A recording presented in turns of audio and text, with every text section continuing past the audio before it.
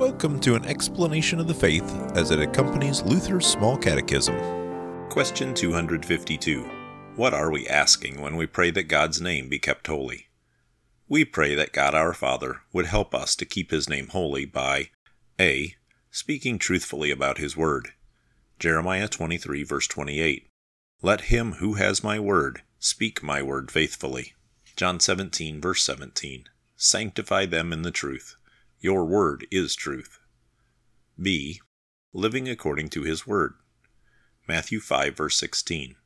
Let your light shine before others, so that they may see your good works and give glory to your Father who is in heaven. Ephesians 4 verse 1. I, therefore, a prisoner for the Lord, urge you to walk in a manner worthy of the calling to which you have been called. Read Luke 19 verses 1 through 9 about Zacchaeus, who resolved to live the Christian life after coming to faith. Question 253. How is God's name profaned? Our Father's name is profaned, that is, dishonored. A. When anyone teaches something as His word, that is in fact not His word. Jeremiah 23 verse 31.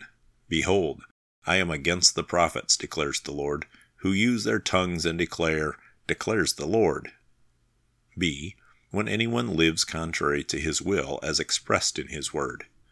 Romans 2 verses 23 and 24. You who boast in the law dishonor God by breaking the law. For as it is written, the name of God is blasphemed among the Gentiles because of you. Thank you for listening to the explanation of our Christian faith as found in Luther's Small Catechism, brought to you by St. Luke's Lutheran Church in Oviedo, Florida.